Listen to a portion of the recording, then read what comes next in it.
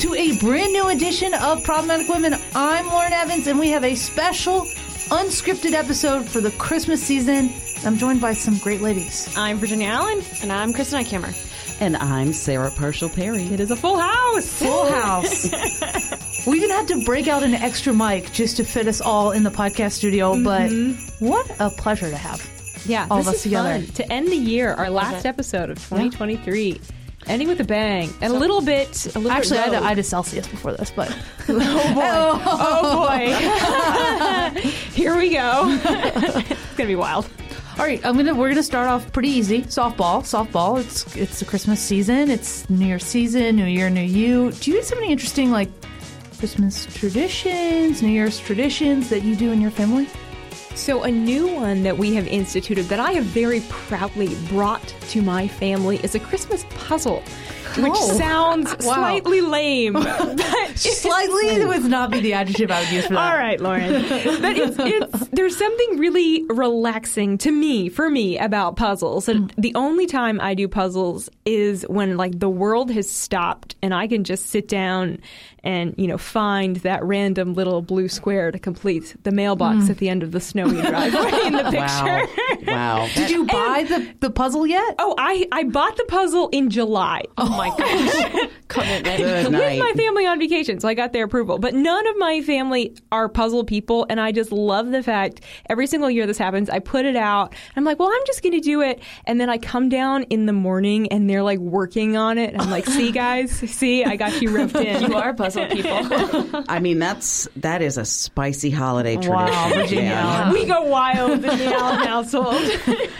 I let the kids open their stockings in their rooms. Oh, nice. Right? Oh. So everyone gets their stocking outside their door because Santa leaves it, for those of you who are underage and might be listening to this podcast. And then they get to open them, and then they come in and wake me up, and then I go downstairs, and I always have something ready the night before for their breakfast. Sometimes I'll make a breakfast casserole, or I'll buy pastries and donuts and get hot cocoa.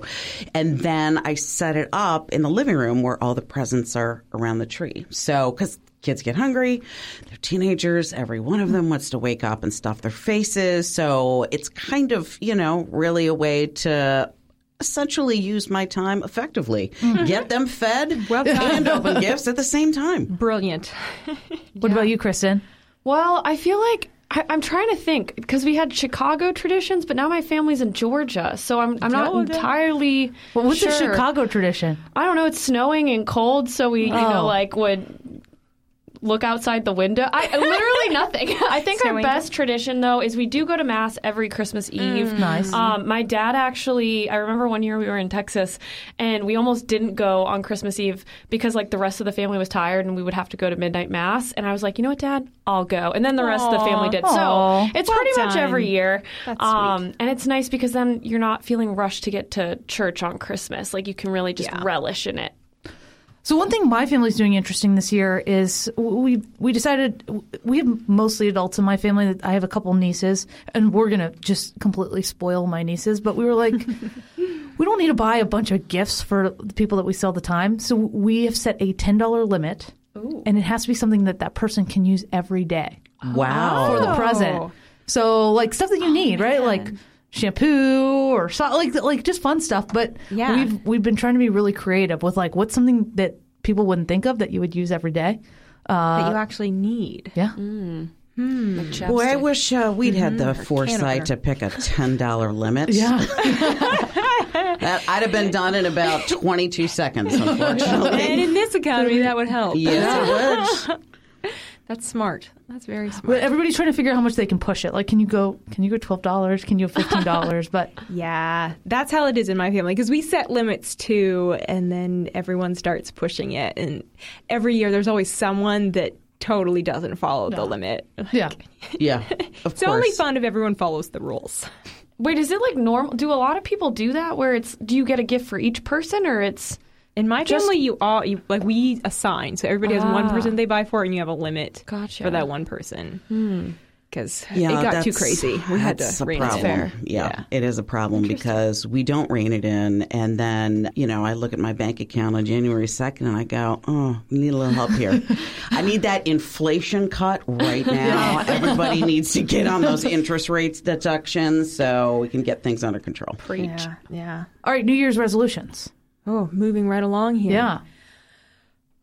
Okay, mine is I want to try to get 8 hours of sleep every night because that has not been something I've prioritized at all. Like Lofty. A lot of people, usually they're like, I need to, work out every day or more a week. And other people are like, I need to eat clean. And I feel like I don't believe in that for resolution. Like that should be I thought you just were going to, I don't believe in clean eating. I mean, Says literally the most fit person that I know. Exactly. No, but it's like you can make that something like any time of the year. Like you could do Whole30 for a month and then just be like done. Or, I mean, you could do it whenever. That starts whenever. Put that timeline on whenever. But sleeping, like, I feel like that's a commitment. And if I go a month, and I have the Oura Ring too, for those people who don't know what that is, it tracks your sleeping cycle and it like rewards you with points and stats to show you how well your sleeping is. But I just have not prioritized it. So 2024 is going to be the year of sleep for me. The year of sleep. So I have gotten a lot more sleep this year, and you know why? I call them my toddler hours. Yeah. Oh, yeah. I go to bed at like 8:30 every night, and it's amazing. Like I look forward to bedtime so much, and then it's like 7:30. It's like, oh man, I just wish give me one more hour. I mean, do not expect an answer from this lady, even in an emergency, at 8:59. No. Okay, I'm going to tell you right now, absolutely impossible to get a hold of. Will not respond to memes. I know this from personal experience. And I respond at like 5:35 in the morning. When normal people are still in bed. Thank you very much. All right, so I'm going to say for New Year's resolutions, I actually am a big fan of like setting goals for the new year, and every year in one of the 6 days after Christmas, I take one afternoon and I sit down and I kind of write out like these are the goals for the year. So because we aren't at that point yet, I can't say with certainty what my goals are for the year, but one of them that I know is going to be on there is, as much as it is in my power to move forward with buying a house next year. So exciting. I know. Yes. Yeah. But again, as much as it's in my power given the situation right now with the housing market, but made some progress this year, have a ways to go. It's a journey, as I know all of you sitting here know and have personal experience with.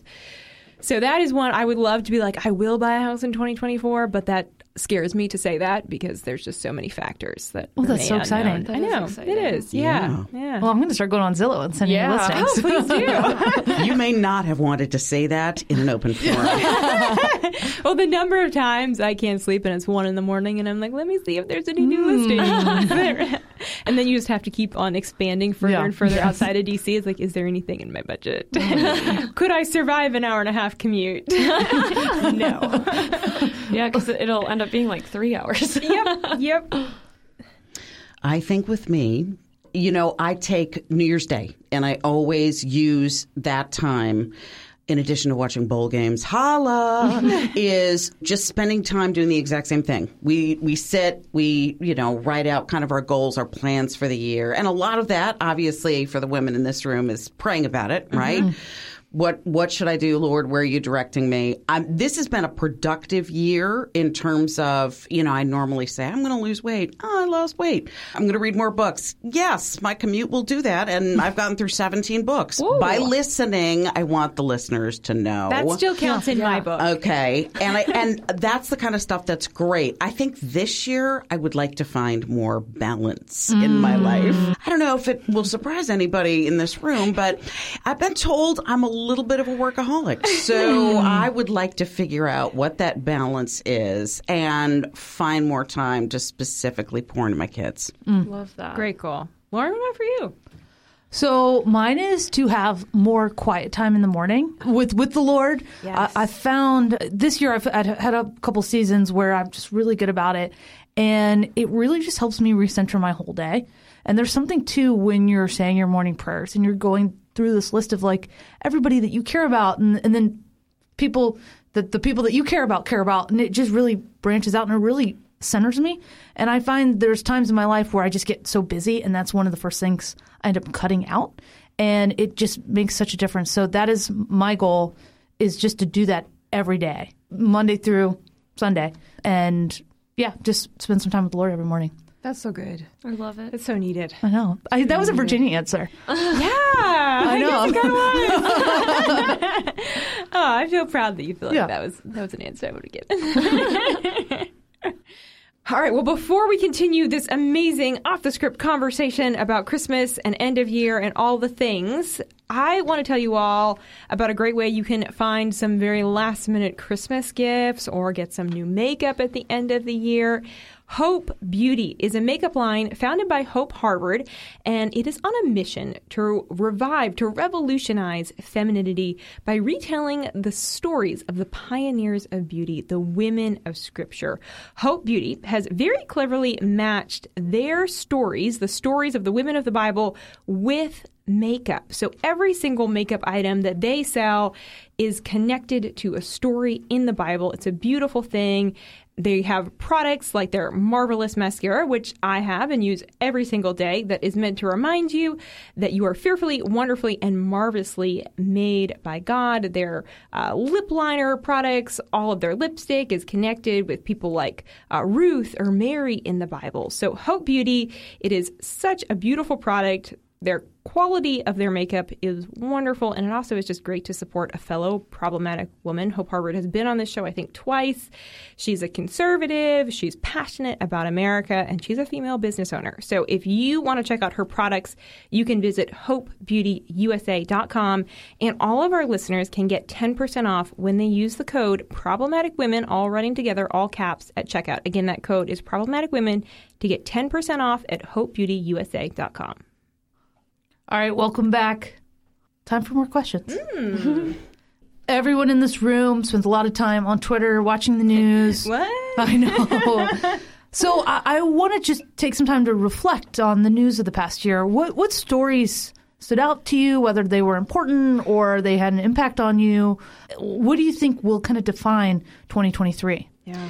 Oh, man. I think for me, it was probably the unprovoked attacks by Hamas in Israel, and how we saw that as sort of the stone that started the avalanche of anti-Semitism in the United States. Now, we know there's been a problem on college campuses for quite some time, but we have not seen it so openly promoted and so openly supported in the streets and in the halls of Congress. It's been a shock to me to recognize exactly how extensive the anti-Semitism is in the United States. We take for granted that, there are no issues like this sort of, in the corners of all of our different institutions. But as it turns out, the Israel-Hamas conflict has really been this crucible that's helped America, I think, see exactly who Israel's allies are and are not, and who American Jews have as friends or do not. Yeah. I mean, it's hard to not have that be the biggest story of the year. I mean, just huge and obviously historic in so many ways. And honestly, we'll see as time goes on, and we live in a wild world, so you never know what's going to come up.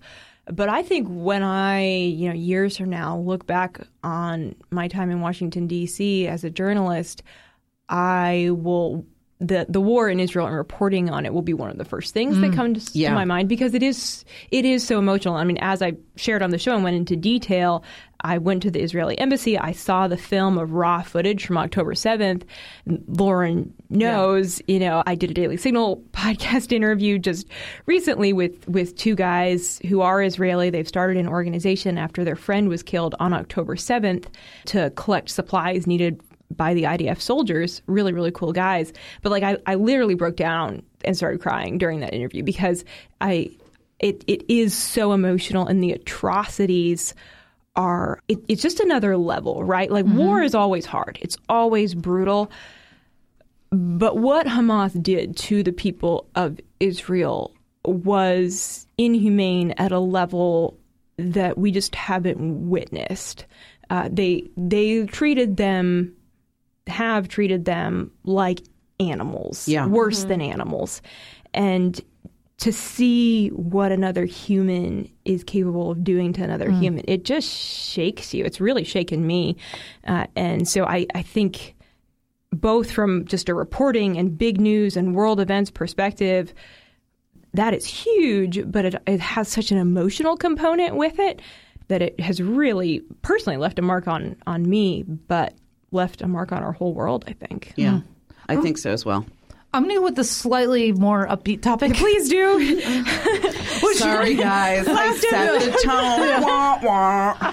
I think this year what has been so interesting is watching. So 2022 was kind of the year where people discovered what AI is. And 2023 is the year where people have been applying it to their everyday lives. Yeah. And we have so many tools that we use here in our day-to-day.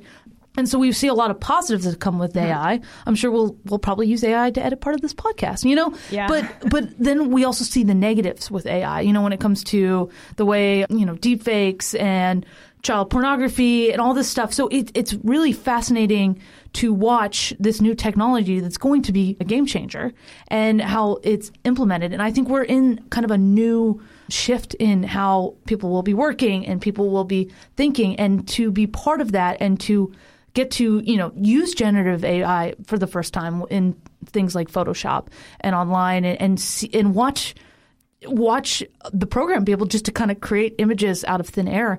It really shows the possibilities, and I think it's really exciting to be here in this moment in time and see how it's going to affect humankind and hopefully push it to help human flourishing and not the opposite.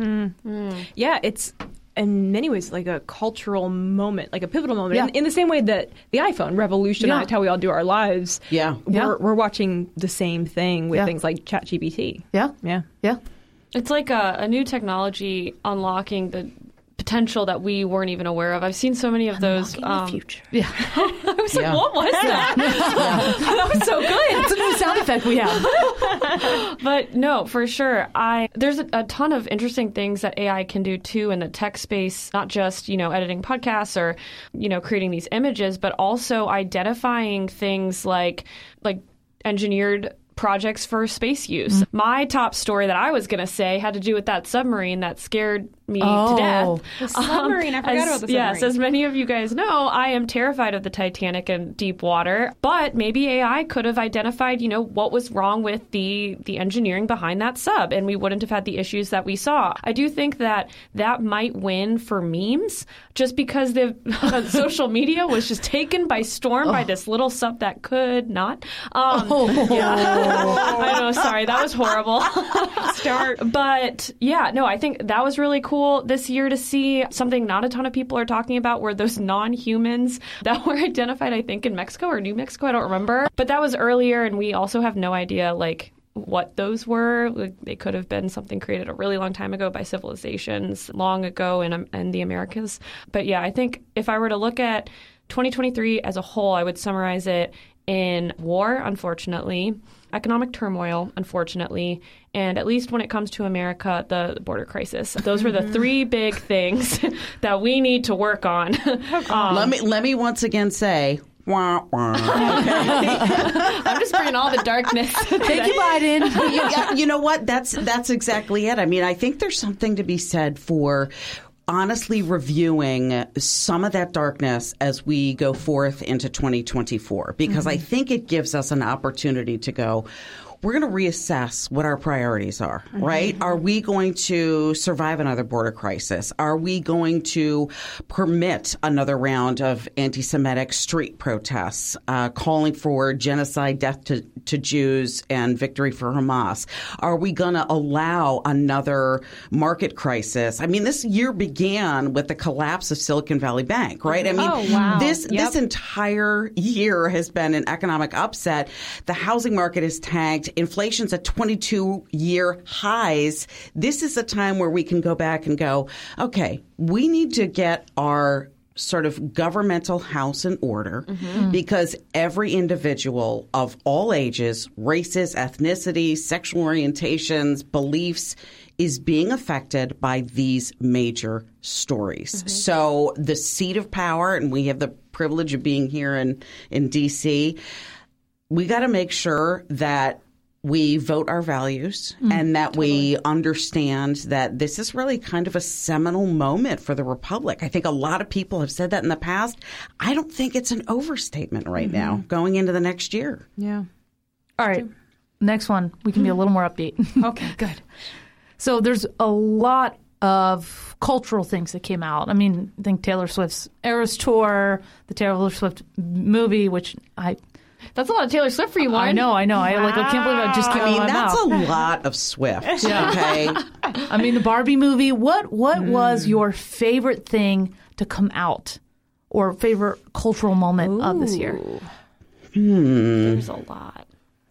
I would say, I think Barbie really tapped into something culturally. Did you see the Barbie movie? I don't want to confirm or deny. You know what? Having a movie night, Sarah. We're having a movie night. But here's what I do know, okay, as somebody who has written so much on issues affecting women. It tapped into the difficulty that women of all political stripes and beliefs still have in kind of feeling like they can be what they're supposed to be, right?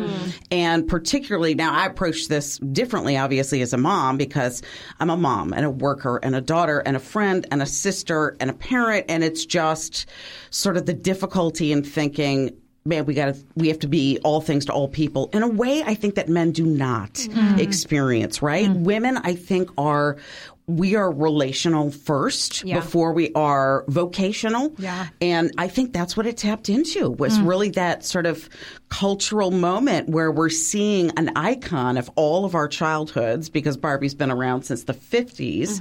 We see this cultural icon represented as struggling with how to be all things to all people. And that was something I think that was really important about that particular messaging. But it really elicited very strong feelings on one side or the other.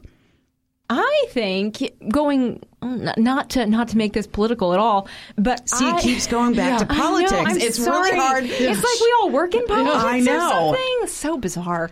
But I think the movie Sound of Freedom was a really powerful cultural moment because it allowed people to think about a topic that we've probably all heard about. We've talked about the problems of the sex trade, of human trafficking.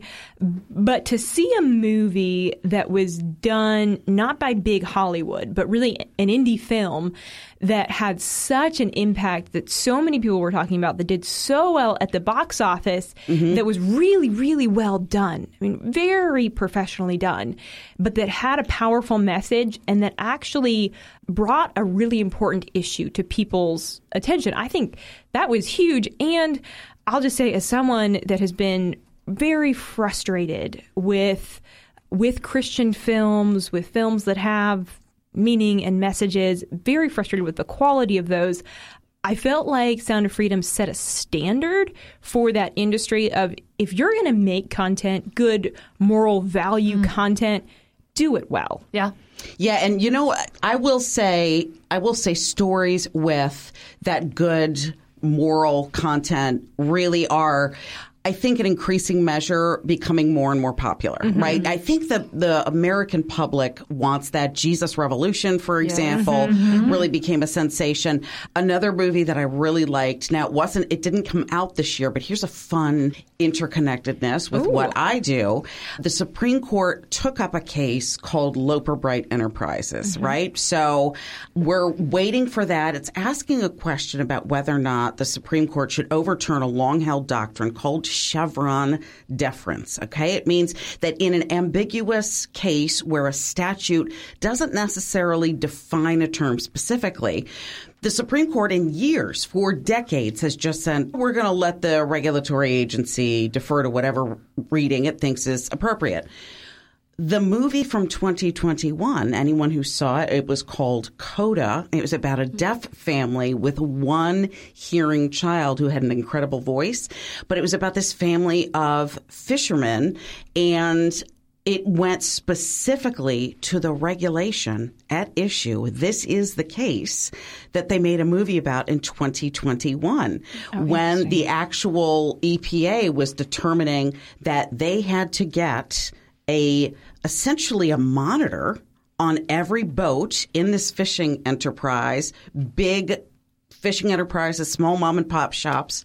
And they had to pay this federal government monitor because that's how they were reading the associated statute. So here's a cultural moment becoming now a legal moment because we saw this movie, Coda, very family friendly, incredibly wonderful moral content, belief in parents of a kid that they can't even hear when she sings. And it went to the fact that they were struggling to make ends meet because of this regulation. Now we're going to see the Supreme Court take this actual case up. The same family is the one that was at issue in the movie Coda, which is cool. This is very helpful because it is one of the hardest things every year to find movies that my whole family can watch together at Christmas. Yes. And I'm like, this sounds like something we could all watch. Highly recommend. A beautiful story. Yeah. I keep a running list in my head of the 5 films. Yep. my whole family Yeah. can enjoy. Well, we got a list from the last podcast too. There you go. There you go. To pivot from movies, I think that one of my favorite things about this year was we did some really cool collaborations. Lauren's team did with Libs of TikTok, and that was incredibly interesting. And I feel as though what I took from it, at least, is kind of to your point of there's a lot of people out there that want this Jesus revolution, this almost revolution of I want to be able to say what I believe and not be criticized or not have to hide behind an account. And we just have seen that a lot more often. Unfortunately, sometimes it's a little annoying. Like the other day, I saw this Starbucks worker was holding her phone and the customer was holding their phone. And it was like a back and forth that was pretty aggressive. And that's not the type of transparency I'm looking for. But this new bravery, whether it be parents, whether it be children in school or athletes in school, just like college, university students even, and just, people with maybe not the at-large opinion, they're a little like more citizen reporting. Yeah, exactly. And that was super interesting to see, and the courage that just manifested from that by other people and other Americans that might not have shared their opinions as openly that came from that. Obviously, it's not always productive to, have people on Twitter trolling one another, but when we're doing meaningful commentary and we're, sharing things on this platform that has, no longer, there's Elon's still working out the kinks, right? But working to make it a freedom of speech platform, that was something beautiful that I thought came from this year, is that effort to really reestablish freedom of speech, whether it be on Twitter, whether it be in a school board meeting, wherever it is. I thought that was very, very interesting and just encouraging. Yeah. Yeah.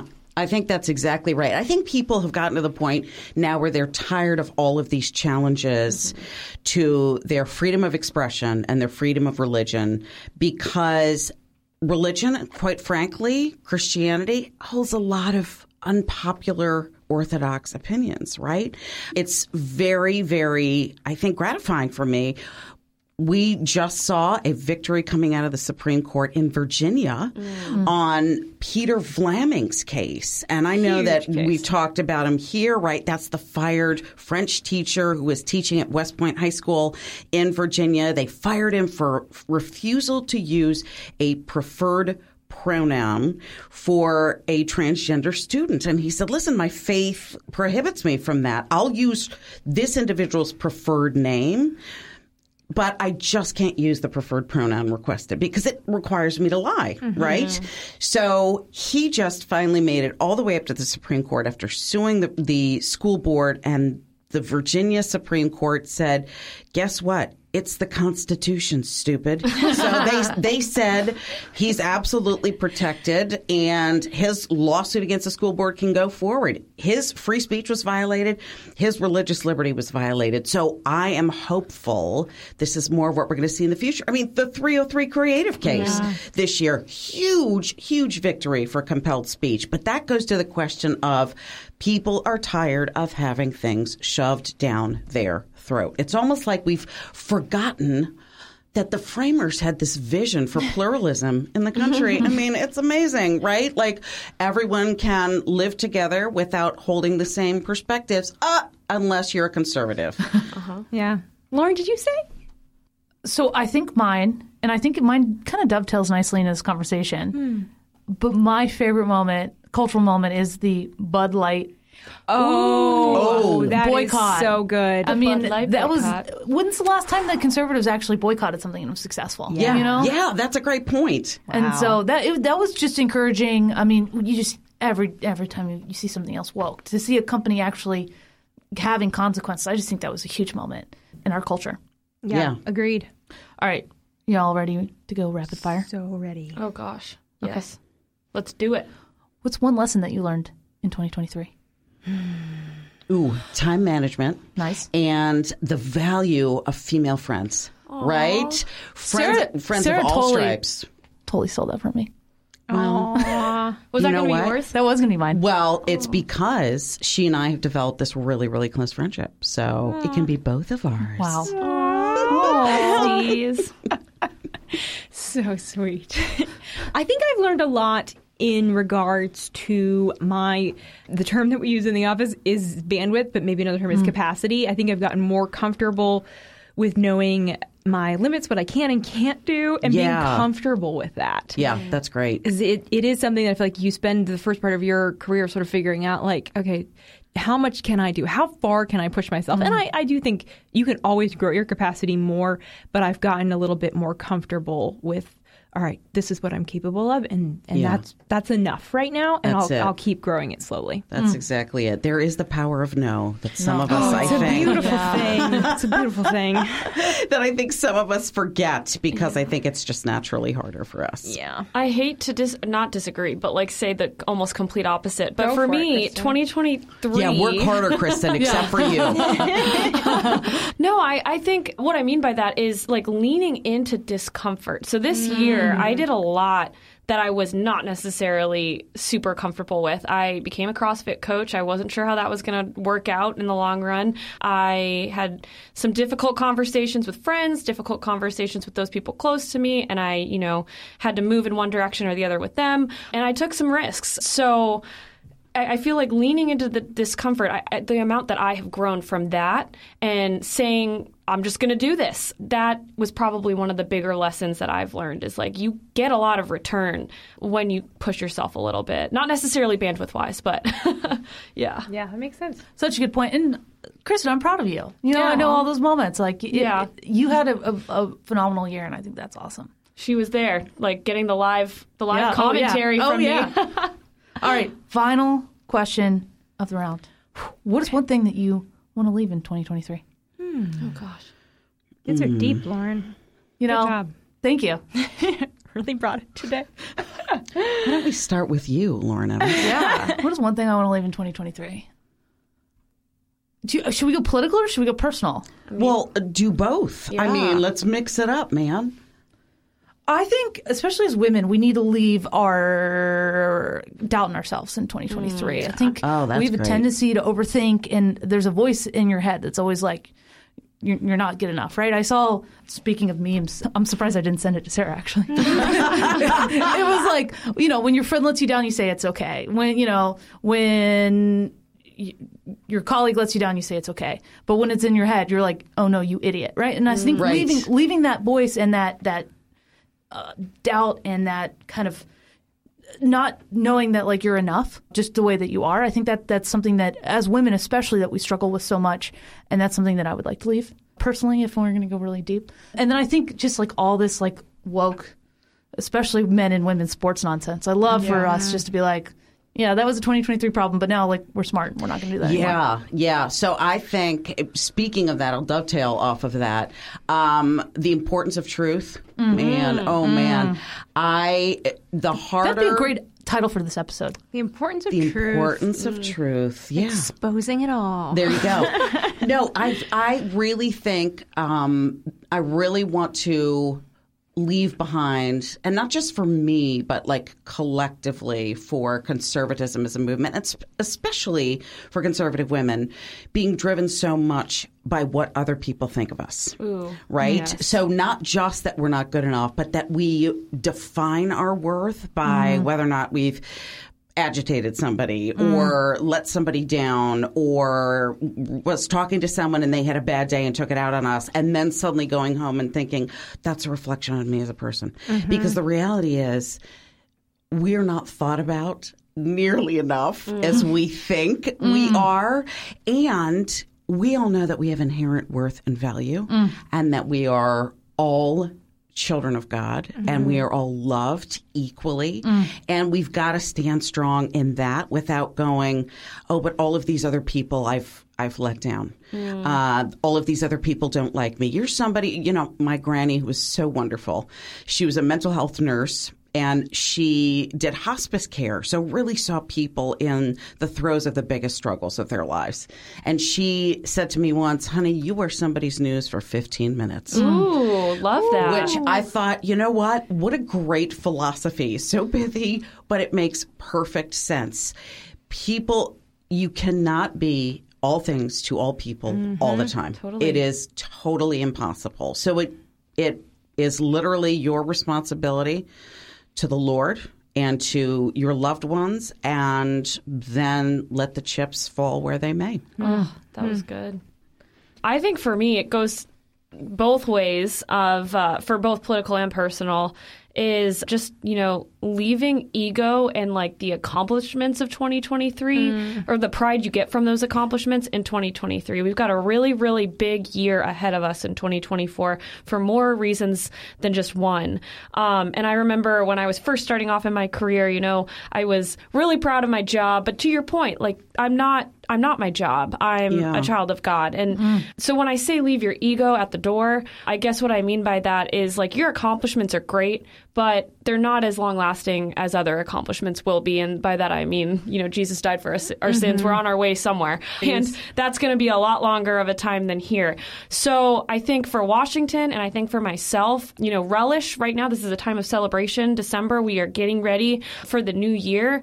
But it's not a time to stay in forever. We got to, pick ourselves up, keep going in 2024, and always come to things humbly. Washington and our friends on the Hill would really learn a lot if they did that all the time. Yes. Which we see sometimes. I'm not gonna discredit them. We see that sometimes. Listen, the entire district drives ego. Exactly. Right? I mean, it's just the way it is. Yeah. Yeah. So I think from a political perspective, would love. There's been some hard news in the pro-life movement this year. We've had a lot of pro-life ballot initiatives that have failed, and I would love for 2024 to be kind of a new chapter moving forward, specifically in relation to state policy around pro-life issues. That we would see some states put their stake in the ground and say, as a state, we are going to stand for life, and especially with the upcoming election, that states would be moving forward boldly for life, and that the American people would really move forward boldly for life and protecting life. So I would love to see that moving forward, that we would leave those losses in this year and move forward with boldness. I think on the personal side, something that, I'm going to be realistic and be like, I can't leave this entirely in this year because we're humans and we're growing, but is probably the element of selfishness. It's just very real that when you're a single woman doing your thing, like our worlds do kind of tend to revolve around our schedules and our work and, what we're doing with friends and what we're doing at church. And I'll catch myself sometimes and I'm like, oh man, I need to slow down a little bit and make sure that I am, thinking about the fact that, yes, it's quote unquote my life, but I'm not living it just for me. There's a much larger purpose and meaning, and I'm living it before the Lord, and I'm living to serve other people. And so the little inconveniences that sometimes ruffle our feathers in the middle of the day, I'm like, all right, get over yourself. You're not a big deal. Let's give up that control. Just to be a little more maybe humble is the word I'm looking for. I love that. Guys, I could sit here and ask you guys questions all day. I mean, they were great questions. Thank you. Thank you. It's not very good at keeping me humble, but... And Kristen still needs to work harder. Yes. Always. All right. We are going to take a quick break, but stay tuned because we'll be back.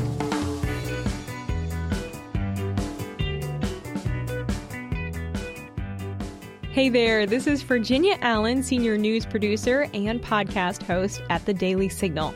We see it as our mission to cut through the liberal media spin and provide honest, thorough, and responsible reporting on the most important issues of the day. But we can't do it without your help. And as we approach the end of the year, The Daily Signal is counting on donations from listeners just like you. We are the nonprofit news outlet of the Heritage Foundation, and we rely on the generous gifts of our supporters. Please help us by making a tax-deductible year-end gift. You can do so by visiting dailysignal.com/donate. Your gift will ensure we continue producing cutting-edge journalism and investigative reporting. Again, that website is dailysignal.com/donate. Thanks again for listening to our Daily Signal podcast, whether Problematic Women or the Daily Signal podcast. We are so grateful for your support. Welcome back. This point of the show, we normally crown our Problematic Woman of the Week. We normally have it scripted out, and we normally know exactly who we're going to put. But now we are going to crown the Problematic Woman of the Year. Of the year. And I just wanted to open up to nominations before we decide on one. Yes. Well, so as we know, Time Magazine named Taylor Swift Person of the Year. So Nope. Lauren, we're not naming Taylor Swift. Time already has her. That's enough recognition for Taylor. She doesn't need it. She doesn't need us.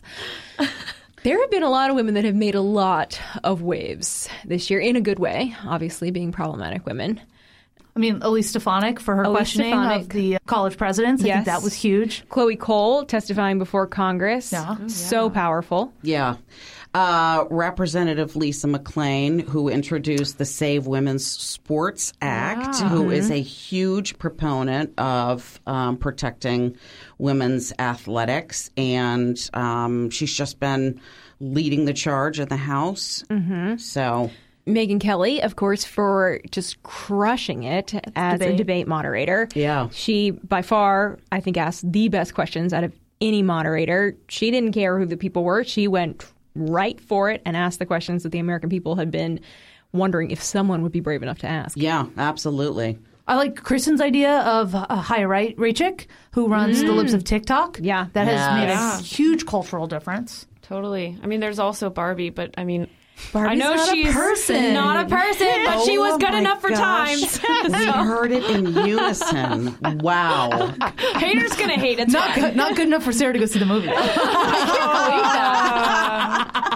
I'm going to see it. It's fine. I haven't seen it either, so. That is actually insane. Yeah. We're going to really get some pink drinks, some pink popcorn. Yeah, we're going to make this happen. Yeah. Wow. New Year's resolution right there. Yeah. Watch the Barbie movie. But I mean, I do think if we think about all the women that had a lot of impact, Riley Gaines, you just have to think about the moment in history that we're in this massive fight for women's sports. And I don't know that anyone has been, I think people have been just as vocal as she has been, but the spaces that she's been able to have access into because of her story, her personal experience, being an athlete, being a young person, her message has reached people that, the message of a lawmaker just could never reach. Yeah. People are listening to Riley. They're paying attention. They're hearing her story, both, young people on social media and lawmakers on Capitol Hill. Yeah. And it's not just athletes. Like, she has really shed a light into how far this is going. We're seeing sororities now with men in them, which makes absolutely zero sense because that is not a sisterhood then. Well, and so, not to brag on my friend too much, because we're trying to keep each other humble, but a certain one of us testified with Riley the other day. Yes, she did. And she killed it. Yes, but she did. We got to kind of hang out with her for a little bit back before the testimony. And she was just so genuine, and she really cared about these women and girls. She was asking the people there about their kids and what their experiences were, and really we're talking about the sorority that you brought up. And just to see someone that genuine and someone who really cares and is willing to put themselves at risk when you don't have to, I think is so right. And so, Virginia, I agree with you. I say let's lock it in and let's make her the Problematic Woman of the Year. She's got my vote. Yes. All right, 4 for 4. Congratulations, Riley.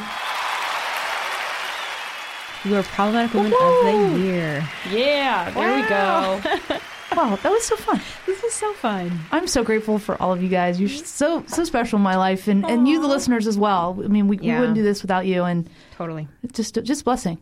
I'm going to call us from now henceforth the Sisterhood of the Traveling Mics. I love it. I love it. Oh, Thank that's you. adorable. And there's 4 of us. How I love it. That's going to be a sticker or something. cute. I need to make that a thing. Well, Merry Christmas, guys. Merry Christmas. Merry Christmas and Happy New Year Happy to New you Year. guys. Yeah. Enjoy time with family and I friends. know. No show next week. We're all going to be off spending time with family. Go back and listen to an old one, though, if you miss us. Yeah. You can always catch us. Yeah. But we will be back with you the first week of January. Check us out on Instagram. Right? Check us out on Instagram. Problematic Woman Instagram. Yeah. Merry Christmas. Happy New Year. Merry Christmas. Merry Christmas. Problematic Women is brought to you by more than 500,000 members of the Heritage Foundation. It is a product of the Daily Signal produced by Lauren Evans and Virginia Allen. And be sure to follow Problematic Women on Instagram. We produce Problematic Women in remembrance of our dear friend and former co-host, Bree Payton.